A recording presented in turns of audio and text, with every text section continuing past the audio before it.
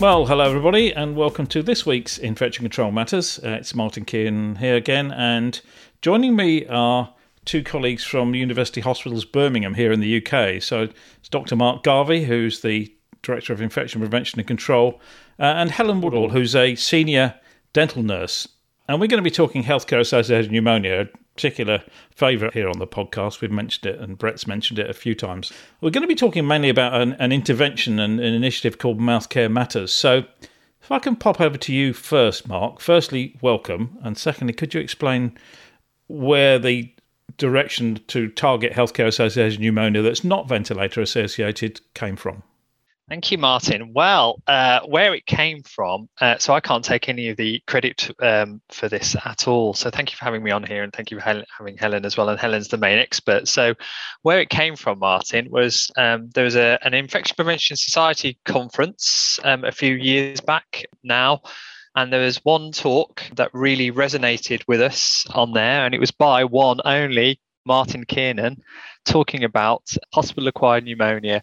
I think you also talked a little bit about UTIs and some of the forgotten things that we think of, and you gave a very great, as always, a brilliant talk, eloquent talk, and it really got the mind thinking. And like I said, I can't take the credit for it because it's one Kerry Holden, who again was in the talk with me, as well as Craig Bradley at the time. We all thought, oh wow, why haven't we done more on hospital-acquired pneumonia? And then when you were talking about it, I love the analogies that you had. You talked about being one of the most, as we've talked about it, and you were on the podcasts as well, one of the most prevalent infections. When you look at the Point Prevalence Survey back in 2016, so accounted for like about 30% of infections at any one time in hospital. So it's a massive burden. So we thought, well, why don't we try and do something about this? And obviously we went back, Kerry did a load of work. She applied for some charities money for a dental nurse, because the one element that you talked about where we thought we could do something was about mouth care matters. And obviously we didn't do anything really around mouth care and on our patients, or we didn't really look at it. And so we thought we'd target that. It was a twofold approach, because we targeted that and then another campaign we called Get Up, Get Dressed, Get Moving. But yes, you basically inspired us, and then Helen has done, Kerry did all the work for getting the money in and leading it, and she's done some great talks, pioneered on it, and then we got Helen in to who's led the project ever since, really, and the results have been stark, really. If you think about it, like I'm one for talking about football, aren't I? When you look at hospital-acquired pneumonia, and obviously people who know me, I'm a Villa supporter. It's not so bad now; they're doing okay. But if you think about like the capacity of Villa Park, what's 43,000, 43,000. If we think of like at any one time how many people have healthcare associated infections in the UK, that means that after match day 4,000 people will be coming out with infections. And if you think of that, apply HAP onto that, what accounts for about 30% of that, you're looking at 1,300. So it's a massive chunk, isn't it, when you look at it? It is. And like simple interventions that you've talked about make massive differences. And while Helen will go through the work that she's done through this, and the results even surprised me really from that. So that's basically how we're going to it. I mean, there certainly wouldn't be many Gillingham fans, that's for sure. But if you look at Villa, then it would be quite a large number. I mean, I can remember at the time sitting through various prevalence studies and seeing healthcare-associated pneumonia as the biggest group, and really no action going on. So that's what I was going on about that day. But by then, of course, I wasn't in such a position to actually directly influence practice. So I was delighted when Kerry and Craig picked up the ball on this one, because I think they've done a lot of work, and then leading into Helen's work. So, Helen, can I ask you a bit about your background and then how you got involved in this piece of work? Hello, I'm Helen. I'm one of the dental nurses in the Trust. I've been here quite a long time. We're a cohort of healthcare professionals that nobody really knows exists. So when I say I'm a dental nurse, everybody says, wow, we didn't know we had dental nurses here. I work in MaxFax, which is a surgical unit. So we do head and neck cancer, we do trauma, and we do various other operations. So I have some experience of working on the ward before I started working for infection control, because we used to go and see post-op reconstructive head and neck patients who had altered anatomy now to help them learn how to clean their oral cavities. And I used to work on the ward that way. Then the word kind of spread and I didn't realise then, but there's really no mouth care training in the trust at all. There was a short video, a very old-fashioned video that was completely it was completely inaccurate. So I used to get various other referrals, and we had a protocol that I could go to different wards as long as it was referred by MaxFax to go and look at other patients and help with their mouth care. So I originally got invited as probably the only person that's really interested in mouth care in my department to go and work with Kerry on a HAP prevention research project. And it was good nursing care and mouth care. And I managed the mouth care intervention. So that was great, but I'm really hitting the ground running. I don't work on the wards. I don't know a lot about the wards. I know my ward very well and what to do and what not to do. So it was a learning curve. But it was a really fantastic project because mouth care is just so important. And we really should all be brushing patients' teeth if they can't brush them themselves. So it was a big project that had never been looked at before, which in one way is good because I haven't got any preconceptions about it. In another way was hard work because there were some things if I'd learned early on, I wouldn't have wasted my time trying to work out how to do that. So we initially went on 2 respiratory wards, one with a higher dependency than the other one. And I took myself on the ward as much as possible. I only had a small amount of time then, but I worked out quickly that wards are very busy. They don't like to come to training in the mornings. It's probably busier than the afternoon. So I took flip charts. I took a small laptop with the presentation on, and I approached the ward manager, told them what I could do, how she wanted me to do it, and I'd fit in with anything she wanted me to do. I've even done care with the care assistants because they don't have time to stop. So it gave me a really good view of the wards and how they work. Helen, did they recognise it as an issue, do you think? Did they think, well, why is there somebody coming to teach us about mouth care? Should we clean people's teeth? Or did they actually recognise, we might have a problem here? I don't think they did until they started the training, and then they realised how little they knew about it. I don't think I've ever done the training with anyone that didn't learn something new. And quite often, because it's mouth care and we all value mouth care greatly, I would get a lot of questions about their own personal mouth care that I could enlighten them on.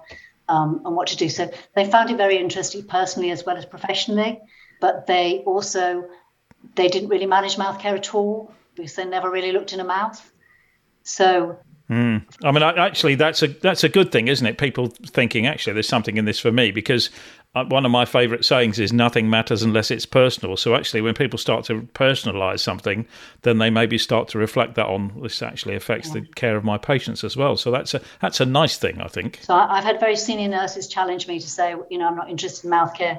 And I just usually say to them, that's fine. I don't want to get in front of the interest that you have. But, did you brush your teeth this morning?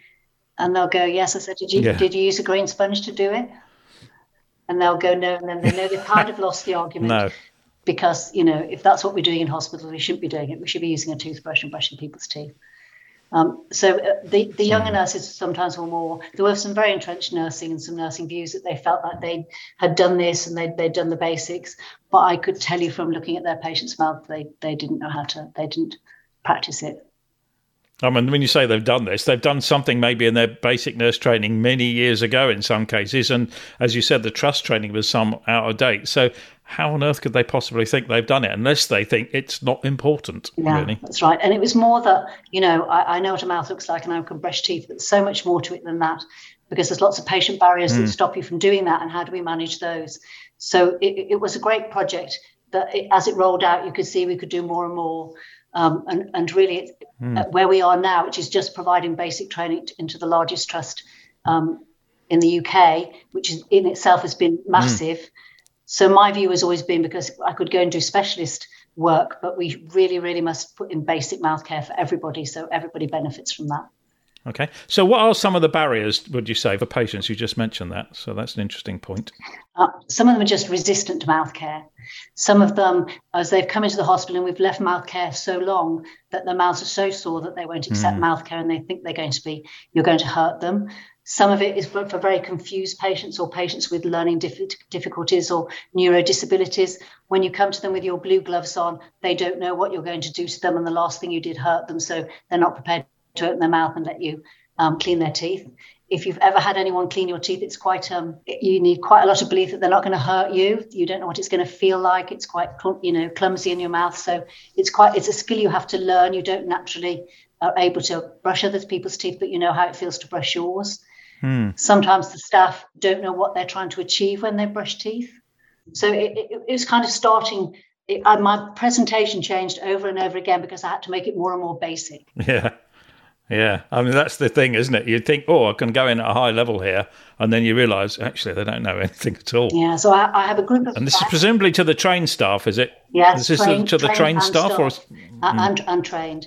But often the healthcare assistants would be very, very good at patient care.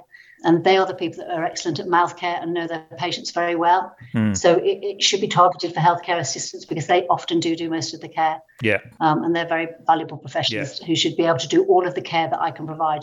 They should be able to provide it as well. So I was going to say, I mean, it does make a difference to outcomes for patients. So do you think that the untrained healthcare assistants are actually getting some satisfaction about knowing they're positively influencing the outcome, whereas the more trained who actually aren't doing it aren't really recognising that aspect of it? No, that's definitely a plus point. It empowers the healthcare assistants to realise they've just made that patient much more comfortable than they were. And the effect of having a comfortable mouth rather than a very coated mouth is that you can taste food, you can talk, you can swallow. It lifts your mood. It's dignity, it's quality of life. It shows that we are caring for you. People forget that mouth is a very visual way of demonstrating how we care for patients. Although we haven't had many visitors in, when we have visitors in and their relative has a very dirty mouth, they will come and tell you straight away that that's just not acceptable. Yeah. So it is really important on lots of levels. I'm sure reduces complaints about the care that they received. That's an interesting one, isn't it? I wonder if that's measurable. I mean, do you think people were connecting an unclean mouth or an unbrushed mouth with pneumonia, an actual healthcare associated infection? No, they definitely didn't, and I didn't either. So I changed because we would call it in the dental word plaque, but here I call it oral bacteria because bacteria means something to people. Bacteria means infections. So I changed it very early on to call it mouth care and to call it oral bacteria and not dental plaque. And sometimes I just say that's the same thing, that's what it is. But no, in fact, if I had people that weren't interested in it, I'd often tell them that. Do you realise that we can reduce hospital-acquired pneumonias by doing good mouth care? And that would kind of get their attention. So the research that we did really helped that and supported that. Okay. I mean, you talked about practical demonstrations as well as the presentations. How did you go about that? Did you actually have people cleaning each other's teeth so that they'd have the feeling of what it's like to be on the end of it and to do it to somebody else? Probably not a lot because people were very reluctant to do that. They didn't want to show people their mouths. So I have a model and I'm willing to have my teeth brushed if that's what they want to do. But I have a model that I demonstrate how to brush teeth, what we're trying to achieve by brushing teeth. And while I'm demonstrating on the model, I can give them lots of tips as to how to do that. So patients that are resistant to mouth care, I can give them lots of tips to show how I manage that on the ward. And I get called to see a lot of patients who won't have their teeth brushed. But if we do it in a certain way, they often realise, you want to brush my teeth, and that would be a good idea. So they let me do it. So it was interesting. They learned a lot, just basic mouth care, I know. And the fact is, we can reduce pneumonias. As well as everything else. It's just pretty mind-blowing if they think we're not doing something that will then give the patient pneumonia. I mean, from what you said earlier, the only downside I can think of is you can actually taste the hospital food, so that's possibly not so good. But, you talked about doing risk assessments of the oral cavity in the paper that came from this. The risk assessments, how did you go about, or how do you teach people how to do a risk assessment of somebody's mouth, and what aspects are you looking at? So the risk assessments are really key to mouth care because we have to look in the mouth. We're accountable for what we're looking at. We have to document it and work out what care we're going to provide. So our assessments are very basic in a way. So I've changed them as we went along. When I go and see a patient, I want to know if they've got any teeth. The teeth are key. So I can, if all the staff do an assessment, I can tell whether this patient's got teeth or not. If they've got teeth, they need to have them brushed. So it just follows on for that. But for patient and for them understanding, because there's a group of patients that we don't really have to worry about, and they're self-caring patients who will bring their own equipment in and they value mouth care and they will do it. We might need to provide support for that, but those group of patients which will be low risk, once we've looked in their mouths and assessed it and confirmed that everything is all right and they're happy to carry on providing their own mouth care, staff don't have to worry about those patients at all. Before the assessments, they wouldn't know which patients those were and which patients needed support. So the assessment, first of all, will ask if they've got teeth. You'll have a look and see where their teeth are. It then flows on to say, have you got your toothbrush with you? If you haven't got it, we've got one. So I've seen patients on the ward that haven't got a toothbrush. They don't think we stock them. So they just waited till they went home 2 weeks later. Wow. Okay. But if we told them we've got a toothbrush, they would have brushed their teeth straight away. So I've gone up to say, why aren't you cleaning your teeth? And they'll say, oh, I haven't got a toothbrush, but I'm going home tomorrow, hopefully. So, and I said, no, we've got toothbrushes here. You could have had one, but no staff. They don't communicate. So they didn't think that. We never seem to know what patients know about us, which is really very little. Yeah. And you've also got patients that there might be a special way of doing it. So if you're assessing a patient and they've got their carer with them, it's a bit unusual now. But in the old days, we used to have their carer with them. You would then ask, how do I brush your teeth? Which is the best way to brush them? So we had a gentleman once, they couldn't brush their teeth. They called the care home and say, is there a special way of doing it and something? And he said, if you put doctors on in the afternoon for this gentleman, he'll open his mouth and let you clean his teeth. But they would have never have known that unless you'd have asked. Yeah. And they're often... people with special needs, they may like to hold a toothbrush at the same time and pretend they're doing it. So there's lots of things you can just ask from someone who's around to ask. And that would save you a whole lot of trouble by the time you've got to the point where the mouth is now so coated and so sore, they're not going to let you come near them and do that, because you're going to have to cause them more discomfort to get it clean. So there's just things like that start a conversation talking about that. There's dentures as well. We lose an awful lot of dentures in the trust, which is devastating to the patients whose dentures they are. And change their diet. So there is then a box to say, have you got your denture? Do you wear dentures? Have you got them with you? Have you left them at home? And they'll often, patients will then tell you about their dentures, like, I'm not taking them out for you to clean them because you're going to lose them. So we then document that we've got your dentures, we document that you've left them at home. We then have to get a denture pot out that immediately will make your dentures safe because it'll have your name on it. And if we ever take your dentures out, that's where they'll go. Yeah. So there's that is the first part of the assessment. The next is a visual assessment with a light torch, because you can't see in a dark mouth, and everybody has to use a light torch for mouth care now. It's part of the policy. So then they will grade the mouth. It's quite simple. It just comes out as high, medium, or low. And on PICS, it does it for you. So at the end, it'll come up with a high, medium, or low risk. So once you've looked at the mouth and graded that, we then go into the nursing aspect, because this assessment went round 50 nurses. And they will look at dysphagia, they'll look at nutrition, they'll look at mucositis, and then the last bit is the level of support you need. So you could be a patient has perfect oral health, it's well maintained, you're a regular attendant at the dentist, but you are completely dependent on care for us, and you don't have your carers in hospital. So you would immediately go into high risk, because we need to manage your mouth care right from the word go and clean your teeth twice a day or whatever it is. So that would go into high risk for that reason. So often it may only be a very small reason, but if we know it, we can manage mouth care and get our patients through just maintaining a nice, clean, comfortable mouth for them to recover, eat, drink, recover, and everything else they need to do. So who developed this assessment tool? Was that you, or was that a collaborative approach? It was part of our multidisciplinary group. So we had a mouth care group, which was cross-infection. We had representatives of speech and language. We had a dental consultant. We had me and another dental nurse worked on it, all working in the trust. And we had communications on it and the development nurses, which were really important. So the assessment went out to too many people, if you like. I realise now the more people you put it past, they'll change it all the time. But it's not perfect, but I can work with it. And it's what we got. It's what we got. So, and it's on PICS and it works well. And I can tweak it on PICS if it doesn't, if we can do better.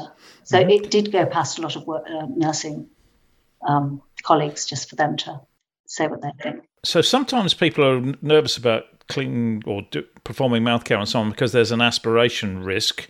How do you get over that? And is there any specialist equipment that people might use for certain conditions that might lessen their anxiety and make things a little bit more practical? Aspiration risk is one of the biggest barriers for them not doing mouth care, because they'll either be waiting for a swallow assessment, so it's a potential aspiration risk, but it may not be real. And there's people with diagnosis of they've got aspiration problems. So we have a piece of equipment that I didn't realise how lucky we were to have it, which was procured early on, which is a suction toothbrush. So this is an ordinary toothbrush. It behaves the same as a toothbrush, but it can be attached to the wall suction for a low amount of suction. So when you're going to provide mouth care, it's not oral suctioning at all, and it has to be really clear that's not what it is. So if your patient needs some oral suctioning, they need oral suctioning, and you need to do that, or get someone who will do that for you. Yeah. This is purely to clean teeth, but it's not introducing anything into the oral cavity that wasn't there before. And anything that becomes loosened by doing mouth care, by cleaning the teeth, goes up the toothbrush. So you're not introducing anything into the mouth that wasn't there before. And then there is no, you don't have to have any gaps in mouth care while you're waiting for the speech and language girls to come down and do a swallow assessment. In fact, ironically, they can't do swallow assessment unless the patient has a fairly clean mouth, and I often get called because their swallow assessments are delayed because the mouth is just so coated that they can't do an effective swallow assessment. Wow. And that's a piece of work we could definitely do once we've got the basics completely in right across all the hospitals. Start looking at that and seeing how we can improve their swallow assessments in an ethical way by testing how the suction toothbrush will work. That's also interesting, as you might be able to show that there's actually less of a delay waiting for swallow assessments now because people's mouth care is better, so that they're actually not getting delayed as much. But there are lots of pockets of specialist care you could do, which would improve the service of lots of specialties like stroke, the elderly. We could get people out of hospital a lot quicker if we managed their mouth care so that it wasn't delayed by working on their nutrition and hydration and things like that. And they'd be happier people if they had a nice, clean, comfortable mouth.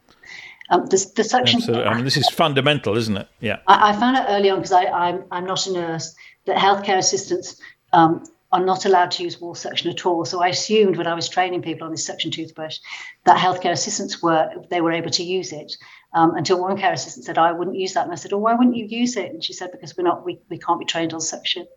And no one had enlightened me to that. So we worked very hard, and it's taken 2 years in the trust to get the trust to change that. And now healthcare assistants can use wall suction only for the suction toothbrush, but it means that now healthcare assistants can be trained to use a suction toothbrush. Okay. Which really, it's really important that they are able to do it. In fact, it hangs on the fact that they can use this equipment. So otherwise you're waiting for a qualified nurse to come and do it, whereas she may get delayed doing other things. Healthcare assistants can do it as and when they need to. So how much training actually went in the first place, and have you any indication that actually things have got better or competence has got better since the training? Oh, yes, we've got the equipment on the wards. Because we've had COVID and we've survived, the Mouth Care Project has survived COVID, which is good, and the merger. We now have a lot of people that aren't trained in mouth care because they've swapped wards, they've come into they're new into the trust, or they've come back from retirement. So our biggest challenge is how we train all these people that need training or need just to review their training. So we've finally finished the mouth care training package on Moodle, which means the basic training I do on the ward will then be available for anyone to get to access online 24/7. So we should be able to get all staff trained. We make it mandatory training, and then we do a big advertising campaign and launch it and say the mouth care training is there and the suction toothbrush training is there with it. And you can go on and get trained. They will have the training that I would do for them. They are actually practical videos showing me cleaning somebody's teeth. So they're very practical, and it'll answer some questions I get asked, like how much pressure do you put on the teeth when you brush them and things like that. Yeah. So it's actual practical training, and we haven't tested it on anything now, but it's ready to test on a few people just to see what they think about it, see the assessment questions are appropriate. But it's ready to do, in which case my job would be a whole lot easier. Well, I'll be able to go and do other things because I'll stop doing the basic training because they will actually be able to access it. But I'll then be able to work on wards that have real trouble with mouth care that need more support by me going on there and helping them with the patients. Because there's enormous organisations and there's limited resource for you to go out and do this sort of thing, isn't there? Yeah. So, yeah, I can see that. Well, it's great to hear the passion in your voice for this. Mark, can I come back to you and ask you then about some results? What impact have this had on healthcare-associated infection, and are there any other indicators that you can point to that shows the success of this? Because anecdotally from all of this, it's made a real impact, hasn't it?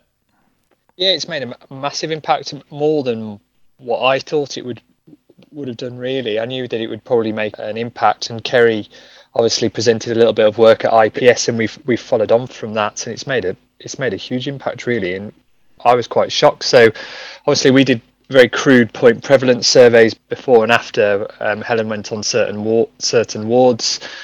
So we chose a selection of wards, I think 4 wards at the time: respiratory wards, neurosurgery, geriatric medicine, and then obviously we did point prevalence surveys before. We did some control wards as well on that, and then Helen went in, did her thing as you've heard, and then we went back and had a look at the point prevalence afterwards. We saw massive differences, really, and like I said, this really shocked me because we put it into like bed days, because Helen's mentioned how big UHB is. It's like an absolute mothership of a hospital, but when you look at it, we saw about a 90% reduction in our hospital-acquired pneumonias, and that's absolutely, that's stunned me by that level of difference. Huge reductions in hospital-acquired pneumonia. We were sitting at like 63 cases per 100,000 bed days, and that reduced down to about 5, so properly significant. And in the control wards, that's why we chose control wards, there was no difference. We saw an increase in mouth care being undertaken, a big increase in that, and then it becomes such an easy sell for the trust. So our chief nurse, Lisa Staley Green, really behind it, really supportive, loves Helen to bits. We've got respiratory physician involved, respiratory involved now, presented all of that work to them, and remarkable. And we haven't just done it to on those wards as well. We did a similar bit of work during and after COVID, because obviously Helen went in, which hasn't mentioned, but went into ITU during and after COVID as well. And we did a very, very similar thing as well. And we just looked at ventilated associated pneumonias as well. And again, we didn't look at didn't do like a proper analysis of what a ventilator associated pneumonia was. We basically just thought, are they ventilated? Are they being treated for a VAP as such, a pneumonia? And we'll look pre and post that. And then again, we saw similar results of massive reduction down in that as well.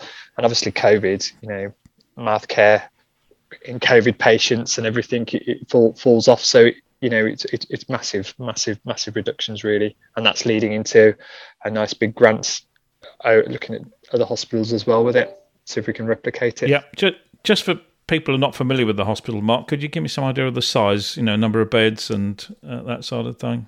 Yeah, so we probably sit over we were the biggest when we had the Nightingale, so that took us over 5,000 odd. But yeah, we're well over 2,500 beds basically. I think we'll leave it at big. Big, and then we've got Solihull as well. So big. Yeah, we're talking about a big impact in a large organisation here, then, aren't we? I mean, have you been able to look at cost effectiveness? So, did it take much financial investment, or were there any tricky negotiations to get Helen's time released to do this, or was that considered to be a bit of a no-brainer? Took a year to get me released. Took a year to get me properly released from Max. Everything happens very slowly in a hospital. Really slowly. Why is that? Is that just to because of backfill, or people weren't convinced it was going to make the impact? No, it was purely backfill and arranging for new members of staff, and they took the opportunity to recruit. They turned it into they recruited quite a few staff to replace me. So there's no one who isn't enthusiastic about the project. It upsets nobody. No, really. It is just common sense, isn't it, and basic and essential care. It makes it a lot easier now. We've got those results as well. So, it's when you've got that evidence behind it. So people are a little bit dubious beforehand. Yeah. Not dubious, but, when you have those stark results and you put it in front of people. Yeah. And from a clinical clinician's point of view, it's easy sell. There's no losers for this one, is there? That's the thing. Patients do better. Staff feel better about the care they're giving. Hospital saves money. Presumably antibiotic use is down, and there may be an impact on AMR or other infections like C. diff. So I can't think of any downside to this at all. I don't know if you two can. Yeah, no. When you look at our gram-negative bacteremias, they've all reduced down as well, and that's got to be as a result of the mouth care matters intervention. We do a lot of different things, but we haven't done huge amounts of stuff. But the Klebsiella certainly is dropped down from what we've seen, and then E. coli as well. And you are right, there's an AMS impact on that, and we saw that on the wards that Helen was on as well. Yeah, I know Victoria Ewan, the consultant geriatrician in the northeast of England, who Brett and I spoke to last year, she had a paper published that showed E. coli in the mouth meant more healthcare-associated pneumonia, so that is likely to have an impact on bacteremias as well, I would think. Anyway, well, thanks very much. A lovely practical session, and Helen, thank you so much for sharing, because this is really good fundamental care. And you mentioned earlier on, no one's getting trained, and I suspect most nurses got trained many years ago, and maybe got trained in the technique but not why, and explaining to people what an impact this makes on people's health and things like healthcare-associated pneumonia, I always find is quite motivating, really. And so I think this has been a fantastic intervention and innovation, really. And I'd love to see dental nurses working more in conjunction with ward staff, because we just don't see that so much here in the UK. If you go to Japan, they have dental practitioners on the wards in elderly care making a big impact. And Helen, anybody else have you heard working in this way in the dental field? Yes, there are pockets of us in various hospitals that we really ought to get together as a group so we can share. And dental nurses are very keen to get involved in it. It's just getting finance to get on the wards. And I think the success of projects like this really does depend on somebody with the skills and the knowledge and with the dental world behind you, because you really do need to know about what you're looking at and answer the questions that they want and support patients. And it's kind of been lost mouth care of what to do. Some of it is really very simple that people just don't have that knowledge to be able to help somebody. Yeah. So dental nurses would fit very well to support nurses on the ward.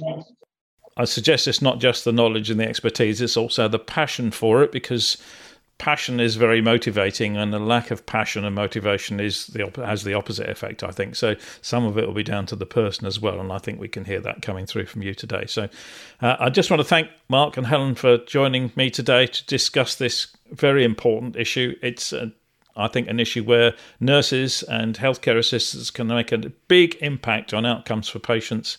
And I'm hoping plenty of people will be listening to this and thinking maybe we can do something like this in our organisation. So thank you so much, Mark. Thank you so much, Helen, for joining me. Thank you very much, Martin. Pleasure. Thank you, Martin, as always. And thanks, everyone, for joining. And we hope you'll join us again for future episodes of Infection Control Matters.